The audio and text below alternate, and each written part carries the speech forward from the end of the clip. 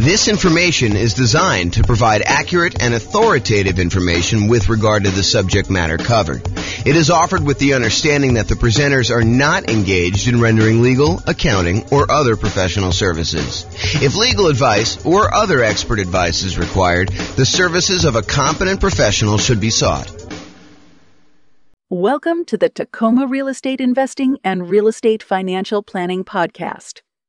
Learn all about investing in real estate in Tacoma, Washington, with a combination of real estate financial planning and modeling with numbers specific to Tacoma, plus syndicated, more generalized recordings of live and pre-recorded real estate investing classes, not all of them specific to Tacoma.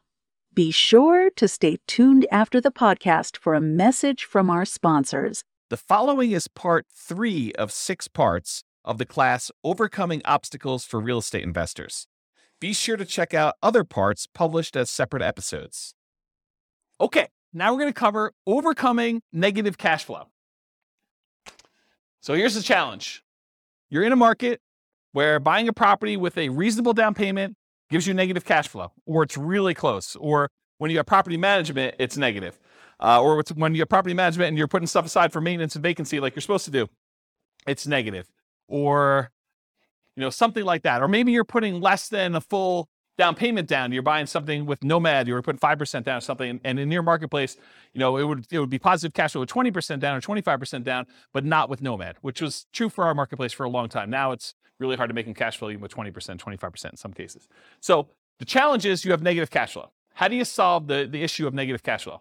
So cash flow equals income minus expenses. So just like we did with down payment, we're now going to talk about 2 approaches to solve this particular challenge. We're going to look at different ways to reduce expenses, and we're going to look at ways to increase the income on properties. Okay? So for my brokerage business, I was a real estate broker. I still have a license, but I'm not really doing a lot of stuff. For my brokerage business, I created 2 new trademarked terms. So you guys can't go and steal these. But 2 new trademark terms I used. I had a lowest monthly payment guarantee, and I had a maximum cash flow guarantee. And so these were 2 strategies I used when I was going and talking to clients. I would have this massive list, which you'll see here in a second, on how to make sure that they had the absolute lowest monthly payment when they bought a house. And then we'd have a separate checklist for how to make sure they had the maximum cash flow on a property when they did that. And I would offer them a guarantee on it. So there's some type of guarantee. I'm not going to talk about the details because I don't have time. But those are the 2 things I did. So what I'm going to cover tonight is based on those 2 ideas. Now, super important note. Not all of these can be used. And in fact, some directly contradict each other. So one might say you're going to, charge yearly for a rent, or you're going to charge monthly for a rent, or you're going to do something else. So they're like opposite ends of the spectrum or something. Some are extremely rare and uncommon. I'm just sort of including it to be comprehensive. And you can use what you can to optimize for your unique situation. So pick and choose what works for you, ignore the rest. This is sort of a checklist for you to go down and do it. In fact, I have a checklist. I think it's called something. How to improve your cash flow checklist or something like that. I don't know. Someone will remember it. I'll put the links to downloads in the show notes for people. Okay, so let's talk about reducing expenses. Here's part 1. This is pretty comprehensive. It's a pretty big list. So I'm just going to ask you the questions. You think about them. So can I put more down to reduce the amount I'm borrowing? You borrow less, your payment's going to be less. Can I put more down to improve your interest rate, lower loan to value? Little known fact, you put 20% down, you get one interest rate. You put 25% down, your interest rate gets better. It's a lot of times much better to put 25% than 20% down. In some cases, if you're doing owner-occupant, it's actually better putting 5%, but I digress. Next question, can I pick a loan with lower closing costs, especially if I'm financing the closing costs? So try to pick a loan where your closing costs are cheaper, especially if you're kind of rolling those into the loan. Can I put more down to eliminate or reduce private mortgage insurance, PMI? Your private mortgage insurance is insurance that you pay so that should you have a foreclosure, should the property go back to the bank, it protects the lender from the losses they may have. So you're paying an insurance policy to protect the lender for them agreeing to loan you more money to buy a property where you're putting less than 20% down.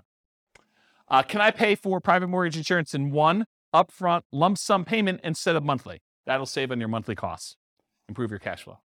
Has my equity increased enough to request the removal of private mortgage insurance? So if your property value has gone up, you paid down the loan enough where you're now below 80% loan to value, and your lender will remove PMI for you if you make a request. Can I change the loan term? Oh, I missed one. Can I get seller concessions from the seller to buy down interest rate and or cover closing costs?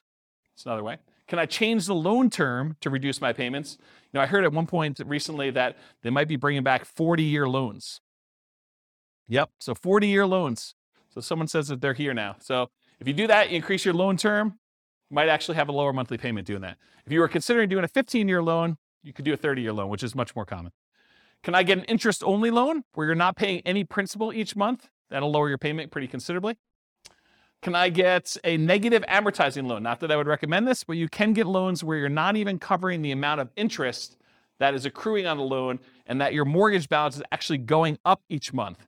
So it's negative amortizing. The mortgage balance is going up instead of the mortgage balance going down, which is a regular amortizing loan. Can I change the loan term to reduce my interest rate? Sometimes if you go to a 15-year loan, the interest rate's better.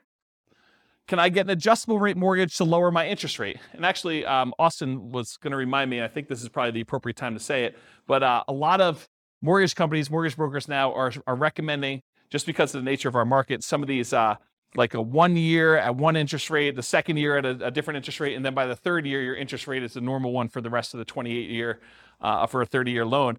And so this is a way to kind of improve your interest rate. But the question I had on here is, can I get an adjustable rate mortgage to lower my interest rate? And I sort of think that's somewhere between buying down the rate and doing a lower one. I should probably put that on there, its own separate one. Hopefully I'll remember to do that myself too.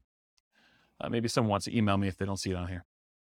Can I get the seller to carry back some owner financing to lower my loan to value with the primary lender and reduce my interest rate? So maybe you can get the seller to carry back in second position where the lender is still willing to do the loan, and that could get you an overall lower monthly payment.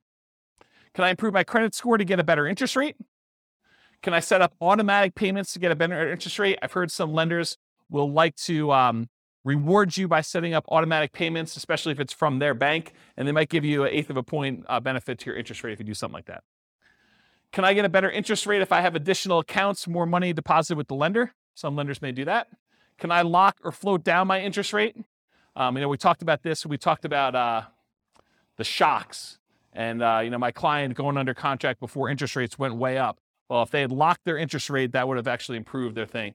Or float down the interest rate is where interest rates are headed down and you are able to get it lower if the interest rates drop by a certain amount between when you initially locked your rate and when you close. Can I add a family member or a friend to the loan to get a better interest rate? Maybe your credit score is such that if you had someone else as a co-signer, it would actually improve your interest rate. And then on the counter side of that, can I remove a weak borrower to get an interest rate? So you and your new spouse are in love and they do not have a really good credit score, but you are committed to buying a house together. Well, it might be better for you to buy the house yourself and then add them to title. Go talk to an attorney and add them as an owner to the property, but they're not on the loan because it would actually hurt your interest rate to do so. Where was I here? Can I partner with someone to get better loan terms? So partner with a better qualified person. Can I find another lender with better rates or fees? Have rates dropped enough for me to refinance and get a better rate? Is my loan old enough where I would be willing to refinance to extend the term of the loan? So maybe you got 20 years left on it. Maybe you refinance it. Now you go back to a 30-year term and maybe also get a better interest rate to lower your monthly payment. So those are the strategies with your lender. Strategies if you own another property. Can I do a cash out refinance on another property to then buy or refi this property? So you got a lot of equity somewhere else. You pull money out of that one. You use it to put 25% down and maybe instead of 20% down to get a better interest rate on the one you're buying. Does it make sense to cash out refi another property to put a larger amount down on this property? I think that's what I just said. Should I do a rate and term refinance in order to get an overall better monthly payment before financing this property? So maybe you're going to go over the 10 loan limit, or maybe you're going to go over some other limit that the lender has where you go into a different pricing tier and you want to go and refinance another property to improve cash flow on that before you go buy this one and kind of lock yourself in where you can't quite do it as easily after that. Any questions on this so far? Searching for homes, can I search for properties where the seller is willing to include seller concessions? Seller concessions is money that the seller is willing to provide to you when you go buy a property that you can use for closing costs, including buying down the interest rate in your loan to make it a better interest rate. Can I search for less expensive homes, as another example? Making offers. Can I offer less to reduce my purchase price? If you offer less and you're able to buy the property for less, you end up borrowing less, you end up paying less a monthly payment. Can I ask for seller concessions to buy down my interest rate? In some cases, it may be better for you to take the money and ask for seller concessions instead of a discount, because the amount you would save monthly payment-wise is better for you to have used that money to buy down your interest rate than to get a discount.